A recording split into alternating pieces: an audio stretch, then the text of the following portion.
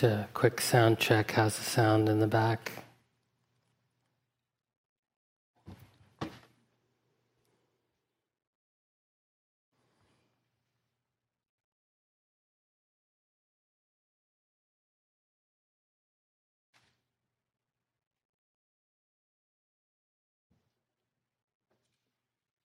So a student asks the Zen master, what happens after death? Zen master says, I don't know. Student says, what do you mean you don't know? You're a Zen master. Master says, yes, but I'm not a dead one.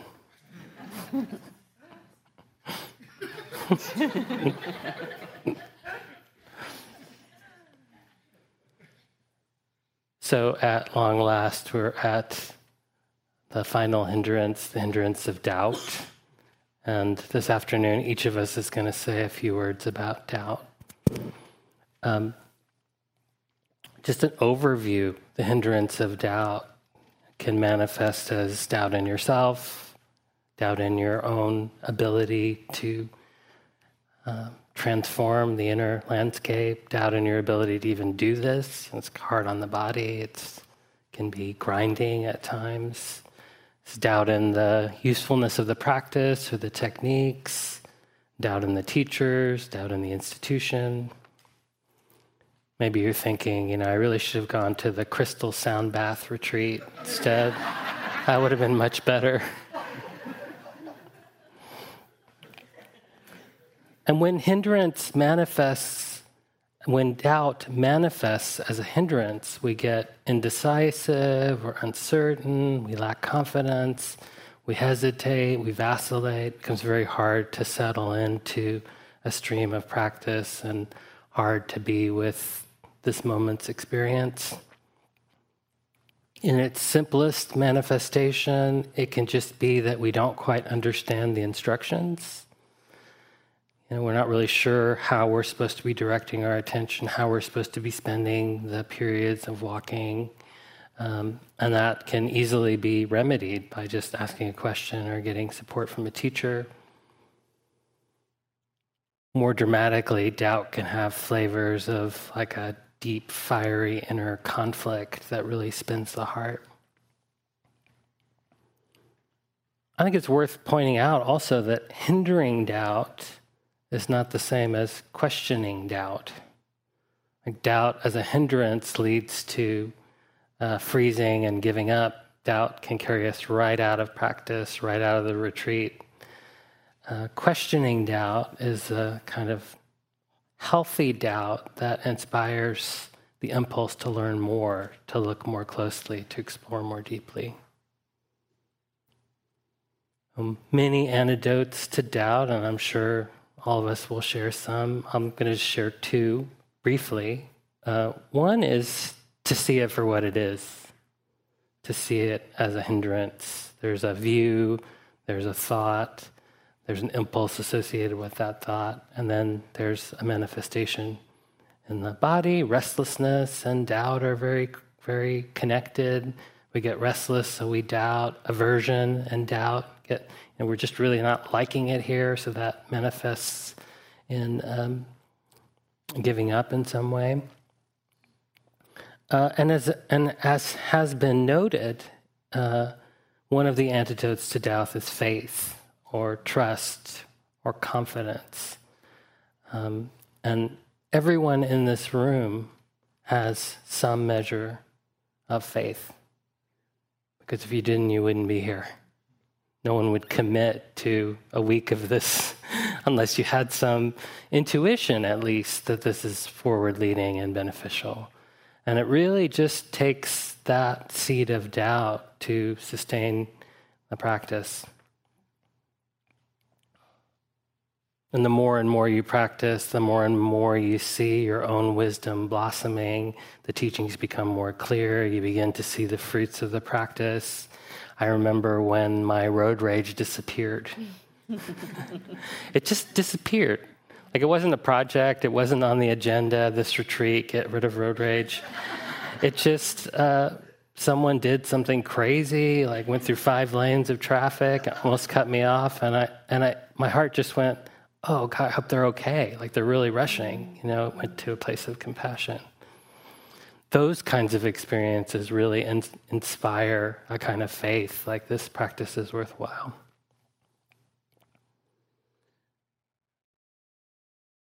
About 3.5 years ago, I had the incredible experience of being with my mother at the moment of her transition.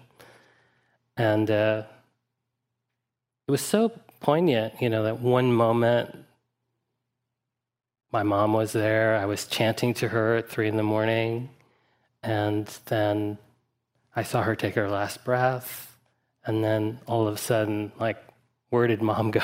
Like, it was very, very palpable feeling of, and these words that I didn't even know I knew from the Dhammapada came in my head.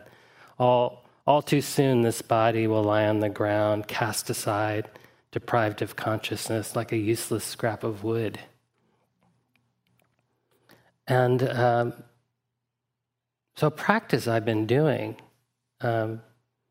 before then, but even more strongly since then, is called the 5 subjects for frequent recollection. I talked with some of you in the groups about this. So it's done as a chant, and I'm just going to chant it to you.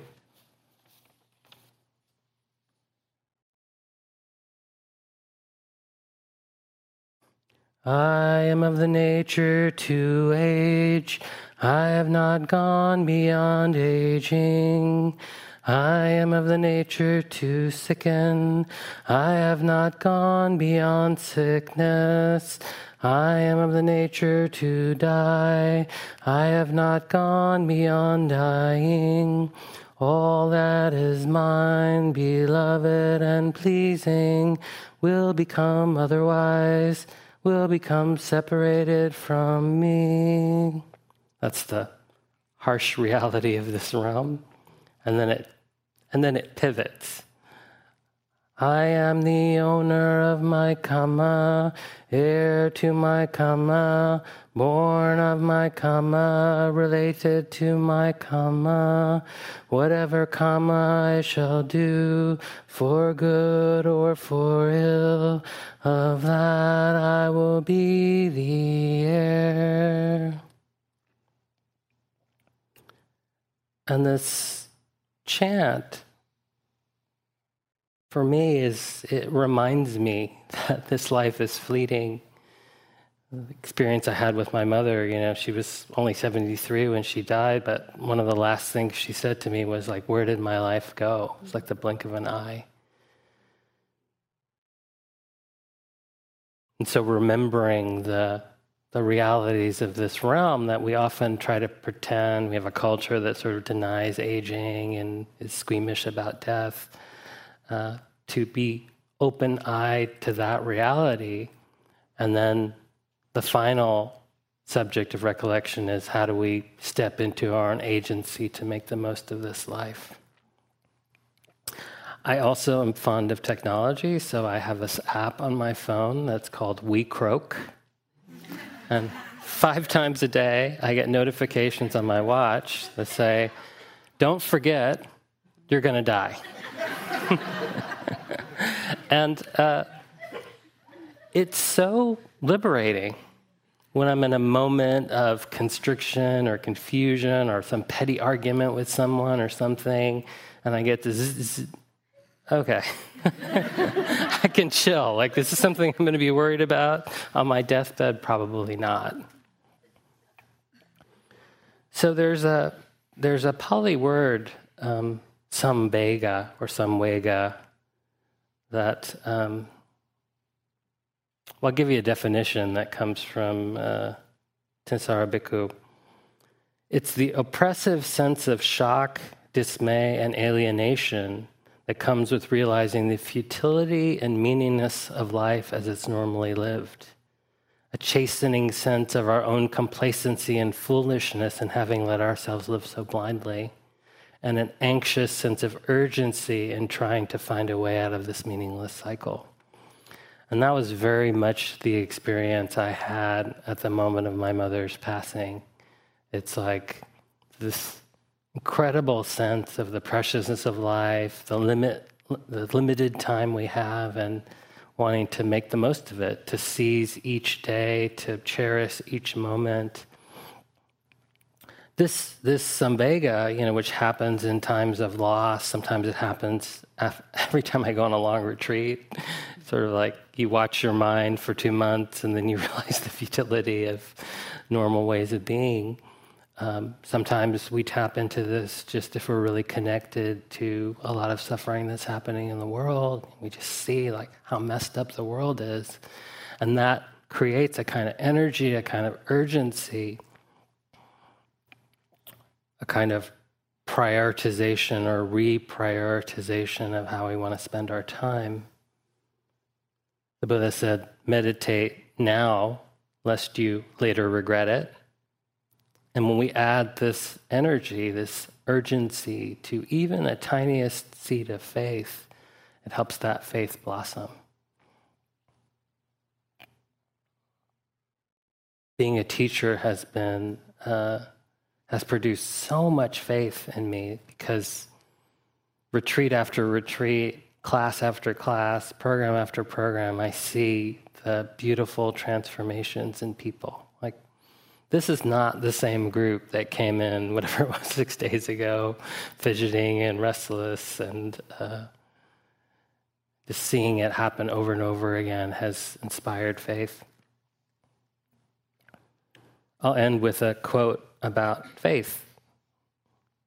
Faith is a state of openness or trust. A person who is fanatic in matters of religion and clings to certain ideas about the nature of God and the universe becomes a person who has no faith at all. They're just holding on tight to views. The attitude of faith is to let go, open to the truth, whatever it might turn out to be. Thank you.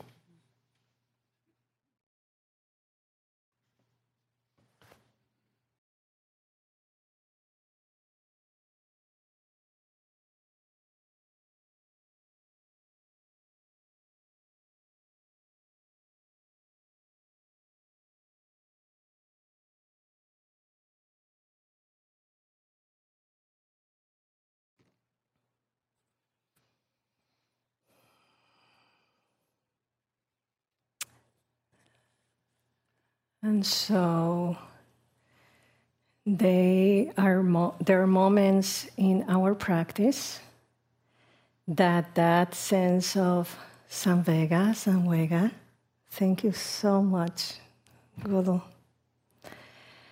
lead us to a place of letting go. And it becomes so crystal clear that there is something to let go of. It's like there's something that this heart knows. And I want to talk about letting go, renunciation, nikama, and doubt. Because then doubt definitely arises. Is this the right thing to do, depending what it is to let go of? And there is this sense of healthy doubt, healthy questioning, and moments in which it's not that you can see that the doubt is masqueraded by maybe other hindrance, is masquerading whatever we're deciding to let go of in that moment. Maybe masquerade by doubt instead of supported by wisdom. So there may be moments in which I have been on retreat and I'm like, oh my gosh, nothing is happening. According to expectations of this dear mind, nothing is happening. All these different things, what I'm doing here. I'm not going to say it, just that you stay here until the end of the retreat. But, it's like, am I really supposed to be here? And then, after I take whatever action I take, and I look back and I re-examine, like the Buddha said to his son, look at the actions that you have taken before, in the middle, or after. For some actions, I have look at them, reflect on them after taking them. And I'm like, oh, this was led by an emotion, a very strong emotion of fear. This was, maybe I was resisting something else. I was resisting facing other things. And so doubt came and said, just don't look at these emotions. Just go ahead and do whatever you need to do to not go there. And so there are other times in which it is very clear, at least for me, for example, when I was working full-time, that the practice was calling me so strongly.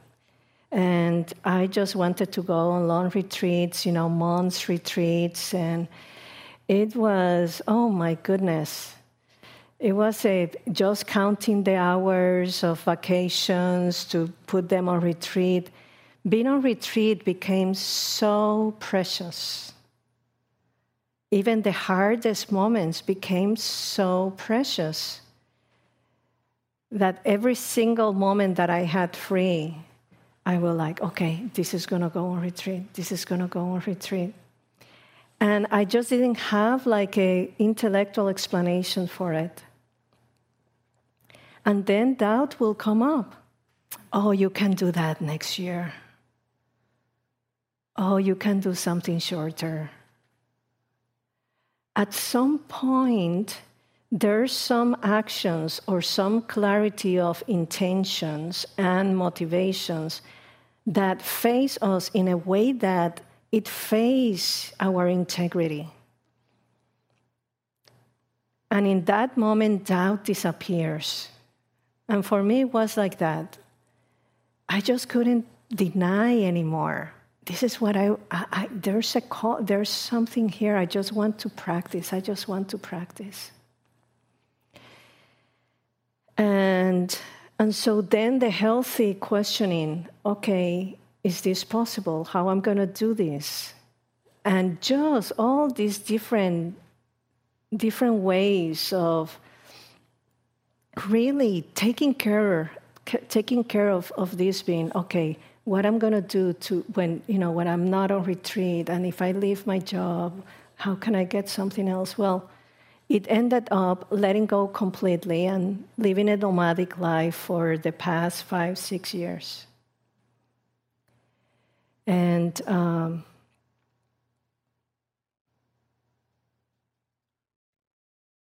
so this sense of this doubt sometimes is like a messenger. It's like a messenger. Is it okay? Or, how much involvement, my bruni, the identity, self-identity, how much is involved here? Versus letting the intention and something else. It's like sometimes the Dharma knows better than us. It just knows better than us. And so there's a letting go that happens sometimes, that the release, that we just don't even plan it, don't even, like Gullu was saying, it just disappears. It's just there's a clinging to security that it just disappeared. It's like it's a reframe, inner safety has been reframed in this mind-heart. Security, what is really needed, what I really like. Can I really, what bed can I sleep, where can I be, where can I, it's like life becomes so simple. So simple. And part of that clarity comes from really seeing the relation, how it is that we're relating to this visitor of doubt. And any other hindrances that come with doubt comes with other hindrances too. But in that first moment, before it becomes a hindrance, just at least to see, is here, it's not here. It vanishes, like the Buddha says, like what makes it arise, what makes it, disappear, how it vanishes, watch it. And sometimes we just don't see it, notice when it's absent. And so for me, it has been replaced with this letting go, deep letting go. The letting go that we notice when there is the lightness. The lightness in this body, mind, heart. If I can see sometimes, if I want to let it go of something and I still feel some heaviness, feel something like, it's like, did I let, okay, I'm going to do, there's some heaviness after letting go. I have not let go fully. That's the one, that's what, if I would like you to remember something about letting go, is that if it feels lighter, it's like, yes, and letting go into freedom, letting go into happiness, letting go into trust. And like there's a beautiful poem that talks about letting go. It says, we just don't have to call our best friends to say, I'm going to let go. You just don't notice. You don't advertise it. It just happens. And you notice in the lightness and the freedom and the confidence that comes in with letting go. And so watching the relationship of doubt, how it guides you into what actions that support that letting go or continuing clinging or continuing building doubt in a way that is not healthy questioning. Thank you.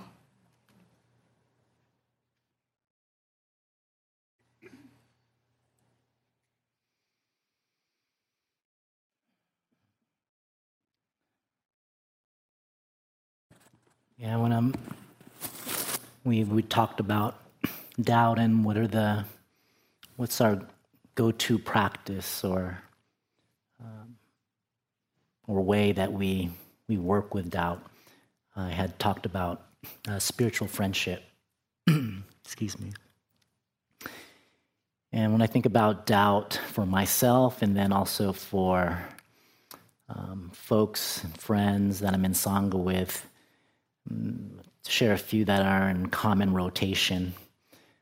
Just the uncertainty of the path, whether the Buddhist path is right for us or, whether we're capable of following it. Uncertainty about the teachings, how true are the Buddhist teachings and how well do we truly understand them? There's uncertainty about ourselves. We may doubt our own capacity to achieve liberation, and are we good enough? In the Samyutta Nikaya, one of the Buddha's discourses, the Buddha says, friendship is not half of the holy life, but all of it. It's all of the holy life. The Buddha recognized that everyone needs support to stay on this path, and that the Sangha is a group of friends that can support us.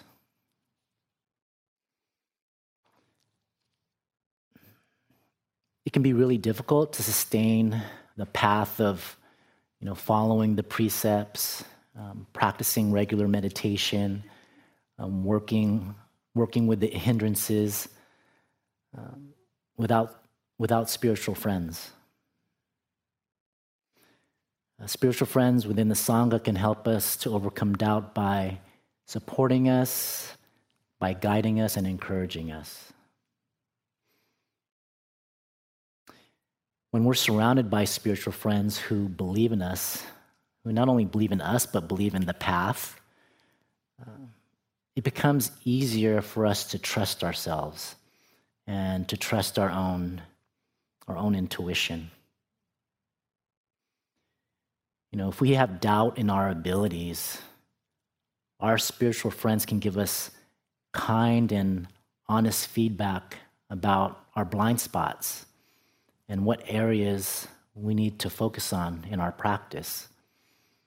Especially folks who have been on the path, who have more experience and who are more knowledgeable. And if we're struggling and feeling lost and confused, our spiritual friends can go ahead and offer us compassion, understanding, and kindness.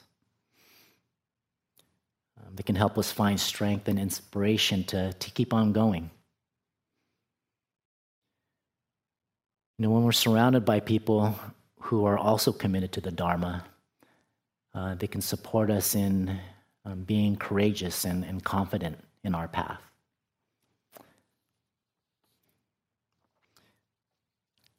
I was in Sangha with spiritual friends right before coming to this retreat.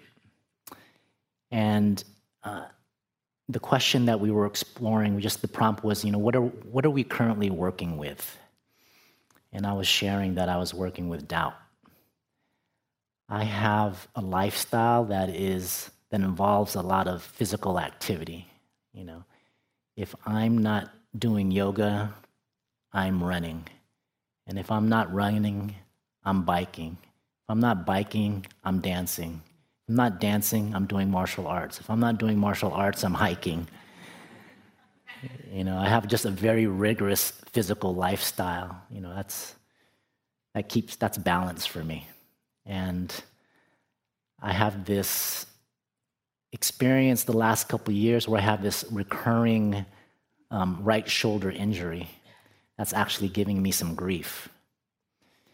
And I was sharing about that, and my doubt that was coming up was like, how am I going to go ahead and support the BIPOC Sangha, this retreat, with this shoulder? And then my Dharma sibling was, change and impermanence is part of the practice and include it. I was just like, oh. That helped me really, explore what's the middle, finding the middle. And it gave me permission and clarity and confidence to go ahead and, work with and be kind to this body and also support you all. So whatever practice I was leading with you this past week might not have looked like the last BIPOC retreat, and that's okay. So how I was able to go ahead and get that mirror, that feedback from my Dharma sibling. I needed that reminder to honor the changes in my body, and that honoring the changes does not mean that I can't still support you all.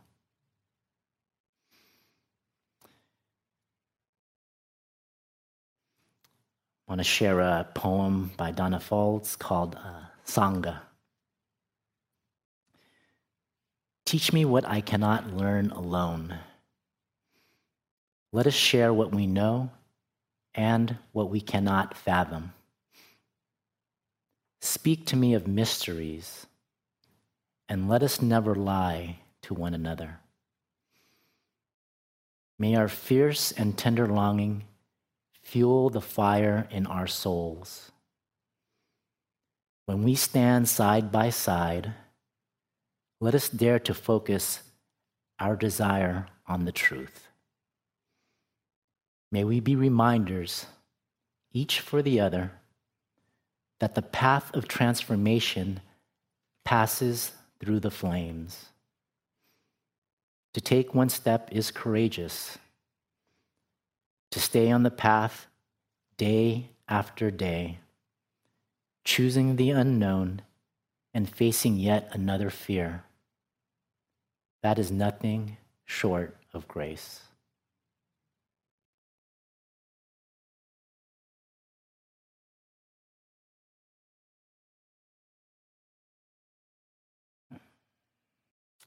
Thank you, Jonathan. It's been a minute since I've...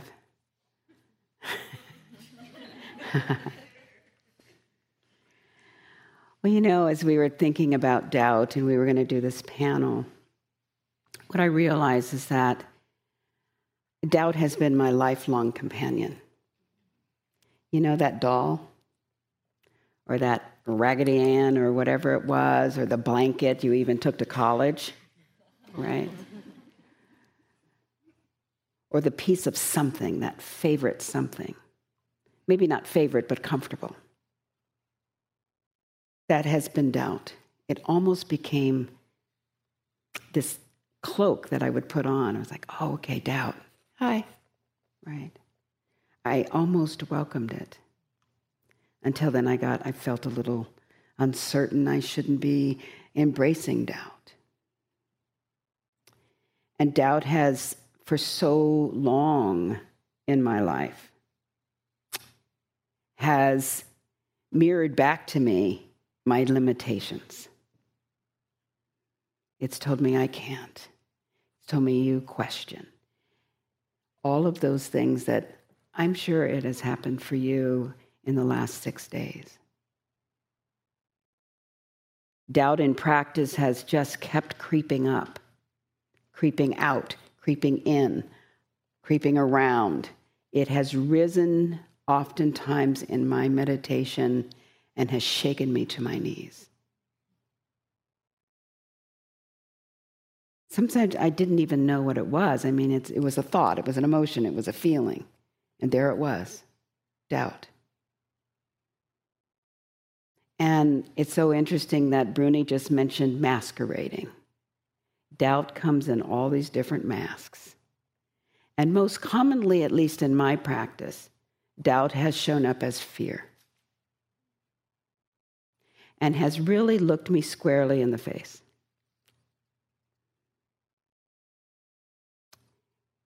And fear then doubt has masqueraded as fear, and fear has masqueraded itself as doubt. It's just this intertwining that has happened and has caused me pause.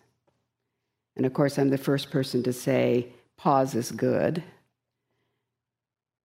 But when it begins to impede in the process of this awakening mind and this awakening body and this awakening heart, it's worth looking at. But it's not looking at it in a way that I'm detached from it at first.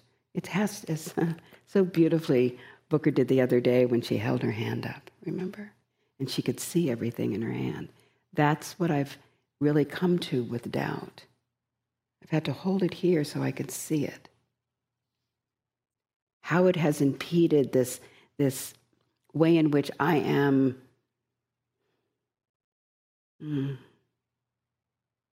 sitting in the fire within, so that I can begin to take the steps to release this fear and this doubt as it's arisen. And sometimes, as we talked about, I said this oftentimes in our groups, we came to this retreat with one bag. We thought we were packing really tightly. We didn't want to bring a big bag. We kind of brought an overnight bag, thought we could put it all in there. And then when you got here, you sat down in your seat, you found your cushion and so forth, and you looked down and you had a duffel bag over here. Didn't know you brought it in, but it was all of the things that you brought in from your life. The worry, the questions, the doubt. And some of what is in the bags that you bring in are our conditioned world. We're faced with so much. I think I told you I have 2 grandsons. One is 6, one is 11. And one of the things for me that, I think about in our worldly conditions is, what do I leave them as an inheritance? It's always on my mind. It's a little bit of that worry, because inheritance is, further off. But it feels like I want to make sure that I'm offering them the opportunity to be able to see themselves in the mirror. So that when Calvin says, Nana, what have you done? I'm not doubting what my answer is. I'm clear with certainty. And so often when I'm in practice, what I'm not really remembering is that I hold the remedy.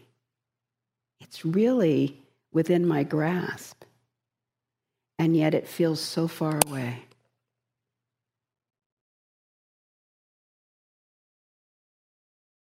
And with the practice, there's so many ways in which we've been talking about this, the way hindrances arise, and we have an opportunity to investigate, to identify, to name it, setting it down, seeing it dissipate, all of those ways in which then we take the next step to opening. And that comes with wise effort and wise understanding. We need to take that, the next step to do it. And it's so close. And yet we're so unfamiliar with it because we're wrapped in its fear blanket that we don't go ahead and really put the glasses on, which I'll do right now because I can't read what I'm doing. Right? Can't see you, but I can see this page. And we put the glasses on that are not rose-colored, but we put the glasses on that allows us to see. I was needing to understand that there was a prescription for allowing doubt to coexist in all of the mental, emotional, psychological, spiritual, and heart aspects of my life. I realized that understanding where doubt arises, how it impedes, seeing it arise, naming it, oh, hi, doubt. There you are. Sit right here for a moment. That doubt was also becoming my medicine.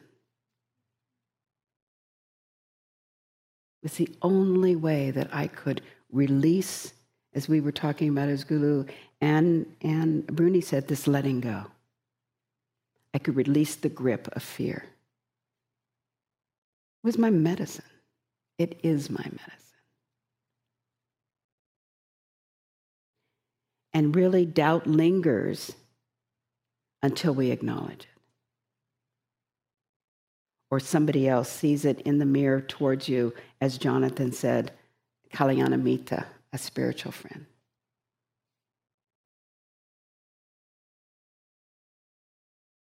Doubt becomes allows also as medicine the exploration to begin to look at my life's conditionality. So that definitely when Calvin says, Nana, I can say, yes, Calvin. I'm not separate from it. Like that doll that I took to college. But now I can understand it with wise view and a better lens. I don't have to be afraid of it. And it doesn't have to take such a grip on my heart and mind.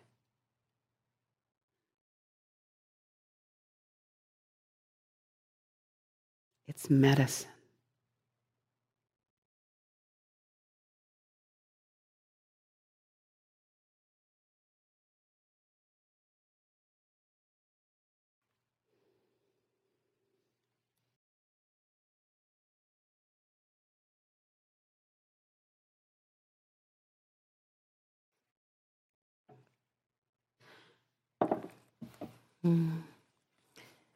Thank you, dear friends. That was so beautiful and so touching. So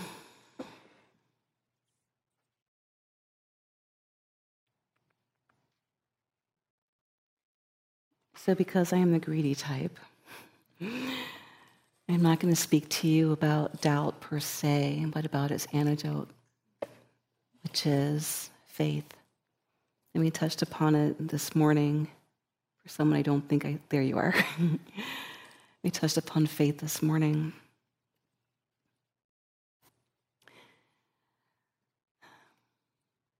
So I began my practice with a People of Color Sangha at New York Insight around 2005, 2006. And I got there because after trying to extract myself from the fashion industry in New York, which I had been working in for close to a decade, I was trying to understand suffering. It seemed to be everywhere. And even in the glitter and glam of the fashion industry, there was so much suffering there as well. And so I got a part-time job at this little holistic center in the middle of New York City, and that's where I met Stan Greer, who was a bodhisattva, a big brother, almost uncle type. And we would stay up late after we closed the center, and we would talk about, I was a vegan at the time, we'd talk about having a vegan diet and non-harming, and he really inspired me to become a yoga teacher. And one day in one of our late night talks, he said, I think that you're ready to explore meditation practice. And he invited me to go sit with him at New York Insight. And my memory of it, and I've checked the story with other people who were there, and they're like, yeah, that's what happened. I felt like he sort of swaddled me like a newborn baby, like really tightly wrapped me, and sort of handed me over to my teacher, Gina Sharp. And people were like, yeah, it was kind of exactly like that. Just like, what's happening? And so I would go to the People of Color Sangha like every week or every 2 weeks. I had no idea what's going on. I didn't understand the teachings. Completely confused, disoriented. And Gina kept saying to me, don't worry about getting it. Just allow the Dharma to wash over you. This went on for a couple of years because I love the way that I felt when I was there at that Sangha. It was such beauty and a sense of safety that I didn't know I was needing in my life. It was so tender and so loving, and I just felt like this warm embrace every time I walked into the room.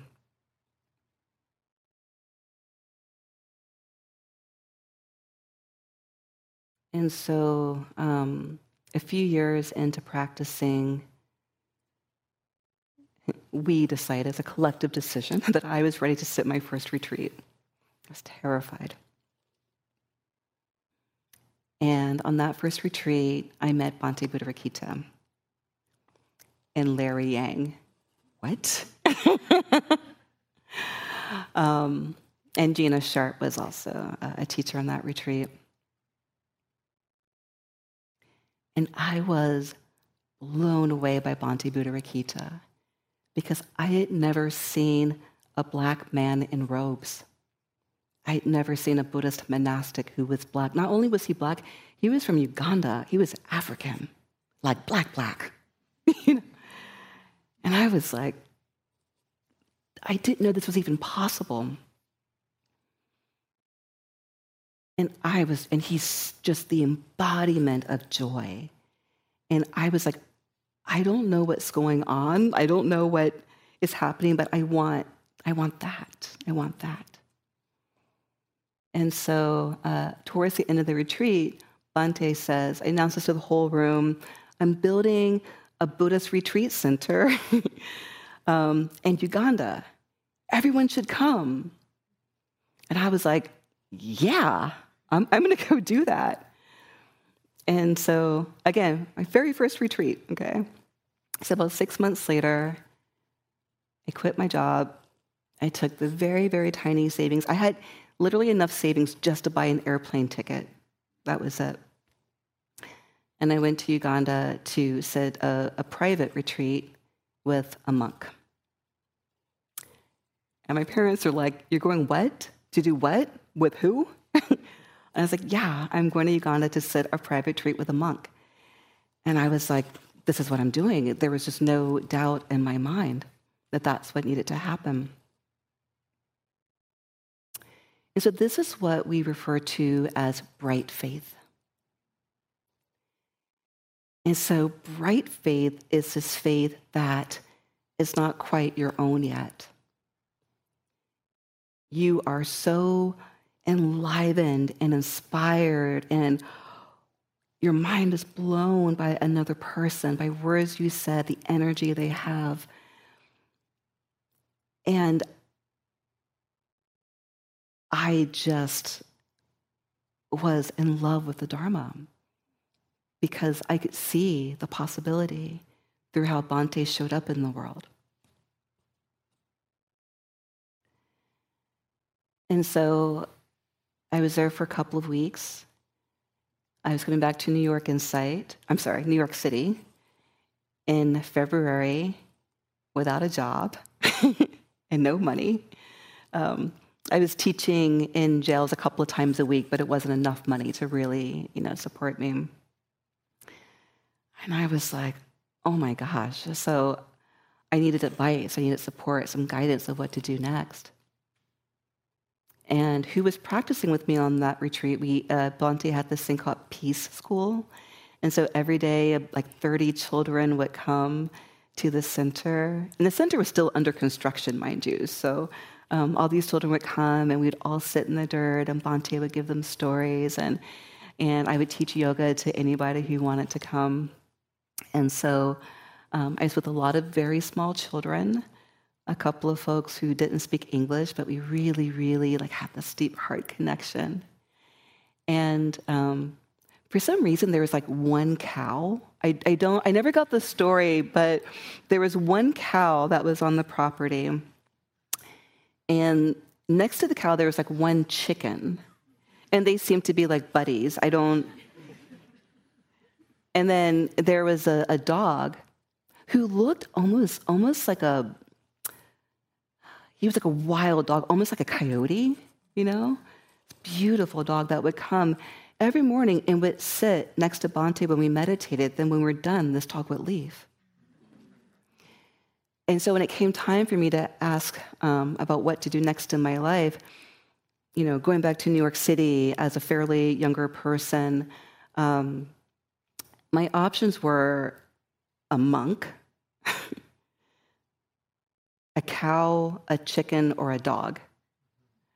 And I thought Bhante might be the best person to give me advice. And so I said, Bhante, I'm so inspired, I'm so alive with the Dharma, and I don't know what to do with it. I'm so bubbly about it, and I don't know where to put my energy or what to do, or how do I even go and find a job that's gonna make sense with my love of the Dhamma.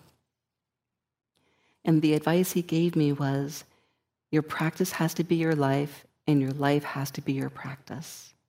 There can be no separation. And I thought to myself, that is the worst advice I've ever heard in my life. I want it concrete. First you do this, and then you do this. But I had no idea what that meant. And I trusted Bhante, explicitly. I had such faith in him that I was I'm going to follow whatever you say. So this is bright faith, just kind of riding on the coattails of another person, not having my own faith in myself, but it was the kind of faith that I needed that kind of sparked something in me that asked me to keep exploring to see what else was there. And so I came back to New York, and I began to move into the next phase, which Bruni and Gullu both spoke to, which is the questioning phase. And I was like, what does this look like? Like, how can my life be my practice be my life? How can I never leave it down, but to always be in practice? And so I talked to Gina about it, and she said, well, why don't you take one of the lists of the Buddha's teachings and live that practice in your everyday life? And I was like, that's a great idea, because like, I am on fire about this, but I still got some questions. I was like, does this really work when I'm not sitting on the cushion? When I'm engaging in my everyday life, when I'm triggered by people, when I have been harmed by people,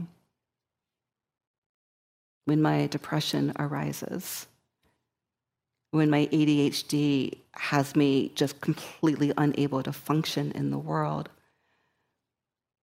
when my anger arises, when I show up in activist spaces, how does my practice, like, can it hold all of that? And so I started with the Eightfold Path.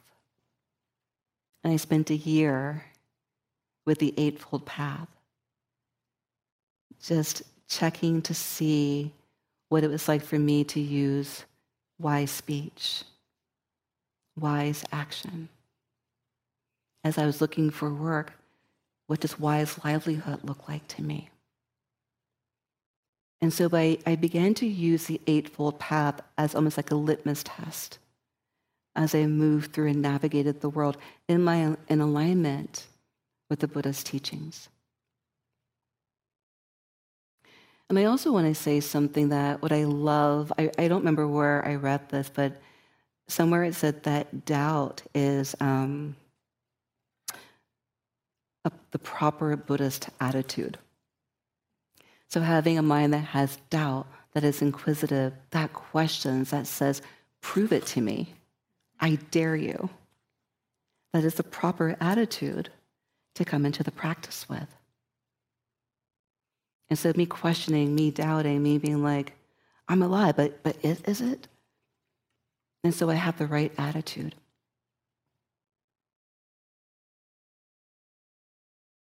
And so that was the second part of cultivating faith, which is going through that questioning phase, which I might still be in just a little bit, like in certain aspects, but not fully. And there's this something that I love, the Kalama Sutta. Excuse me. And so in the Kalama Sutta is from the Anguttara Nikaya, and this is a collection of teachings for householders. And so it's speaking directly to people who are householders, to us. And it says, don't go by reports, by legends, by traditions, by scripture, by logical conjecture, by inference, by analogies, by agreement through pondering views, by probability, or by the thought. This contemplative is our teacher. When you know for yourselves that these mental qualities are skillful, these mental qualities are blameless, these mental qualities are praised by the wise, these mental qualities, when adopted and carried out, lead to welfare and to happiness, then you should enter and remain in them. And so what this is asking of us is to know for ourselves, to have the experience and to know for ourselves, not to believe what our teachers tell us, not to believe what we read in scriptures or in books, not to believe what we hear in Dharma talks, but to really go and have the lived experience that we can know for ourselves. And that moves us away from bright faith, away from questioning faith, and into a maturity or a faith that is verified, because we know for ourselves.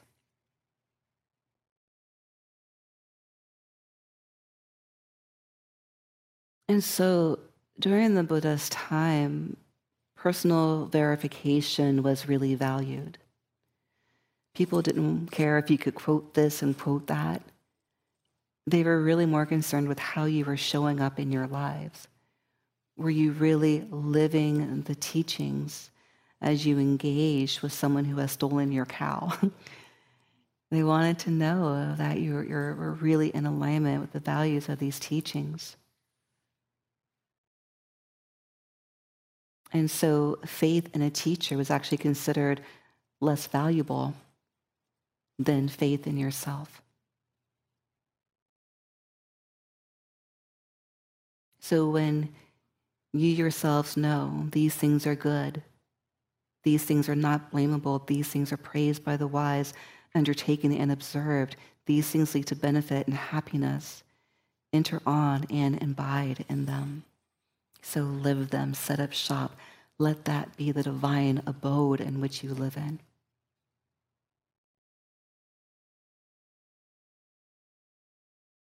And it's terrifying to go from bright faith to questioning faith into verified faith. It's terrifying because fear arises, doubt arises. Pema Chodron says that fear is a natural reaction to moving closer to your truth. And the Reverend Dr. Martin Luther King Jr. says that faith is like taking the first step, even when you can't see the rest of the staircase. And my path in the Dharma has been like, I don't know what's going to happen, but here we go. And just like stepping into the abyss. But also knowing for some reason, having this faith that I was going to get caught. That I was going to get caught. And so the Pali word, again, P-A-L-I, the language that the Buddha's teachings were transcribed, written down in, several hundred years after his death. And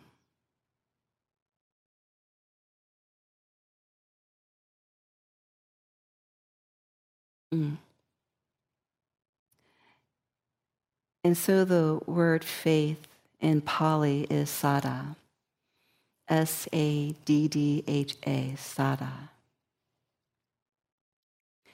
And the etymology for the word is connected to the Latin base cor, C-O-R, which, as we know, is the base of courage.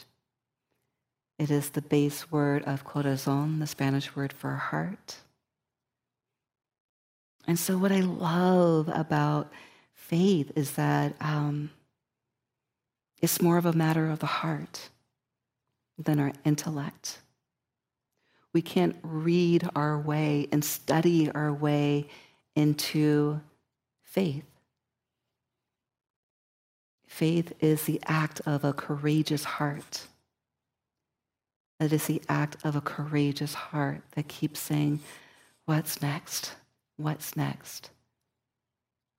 And not being so narrow that we have this goal that we're moving towards, but that we are living our lives through an open heart. We know the felt sense of our body when we are aligned with our practice, when we are aligned with the truth, right?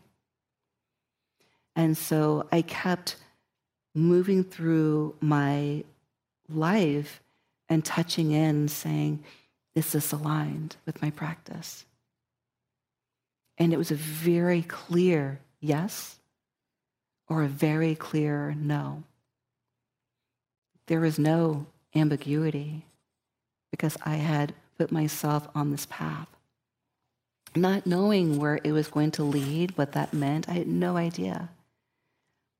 But I just knew that I was on this journey, on this path. And so I lost Stan, my mentor.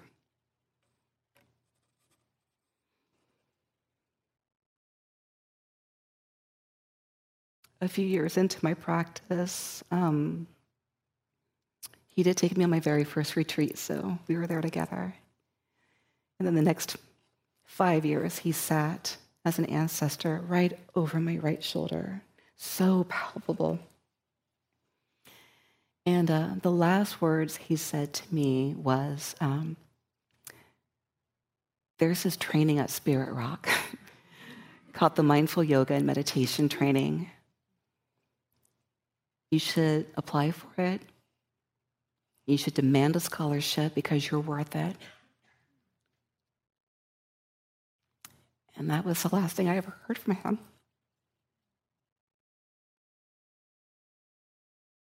And so at this point, I think I was moving more towards my verified faith. My practice had matured enough that I felt really confident in my practice.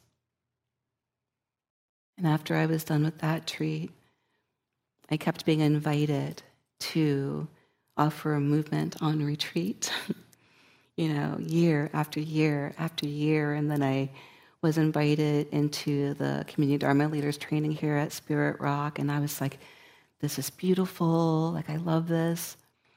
And then I was invited into teacher training. And I'm like, this is great. And then about 2 years into teacher training, and this is 10 years of training at this point, I thought, I think they expect me to actually be a Dharma teacher. Like, it didn't really occur to me. Like, literally 2 years into, 8 years into my training, I'm like, I think I'm supposed to be a Dharma teacher. And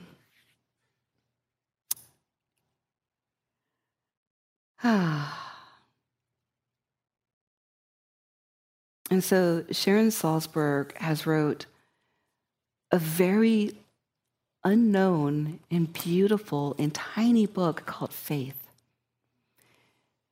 Very few people know about this book. It just kind of slipped under the radar after metta, loving kindness, metta. But Faith is this gorgeous little book that Sharon wrote. And she says that mature faith is anchored in our own experience of the truth, centered in the deeper understanding of the nature of the mind and body that we come to in meditation practice. This deeper level of faith is called verified faith, which means it is grounded in our own experience.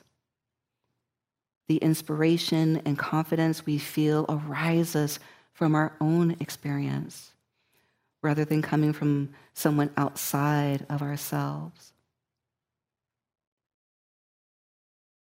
So when we move towards our doubt, right? When we turn towards our fears, to see them, to cultivate this really intimate relationship, to develop this really intimate relationship with them,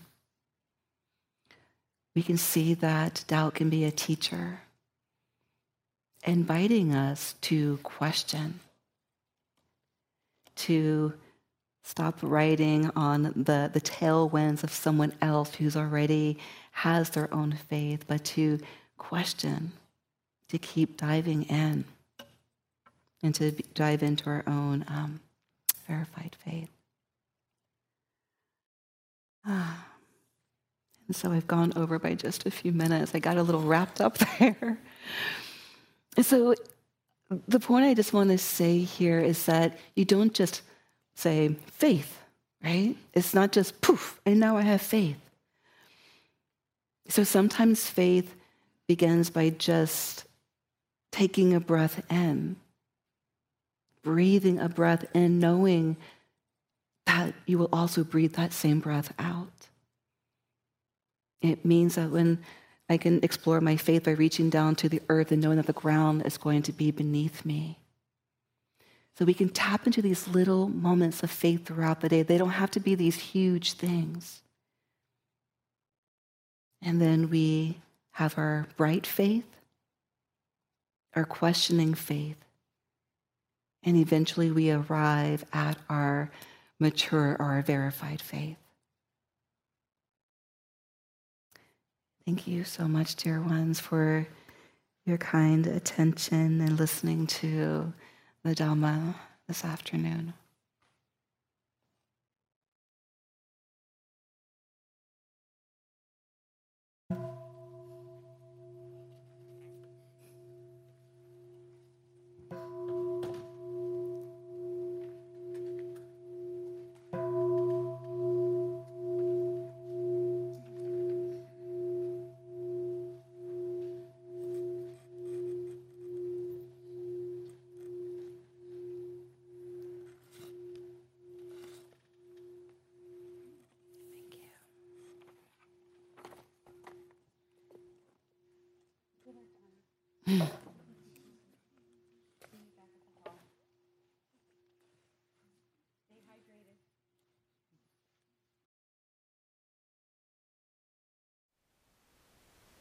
Thank you for listening. To learn how you can support the teachers and Dharma Seed, please visit dharmaseed.org/donate.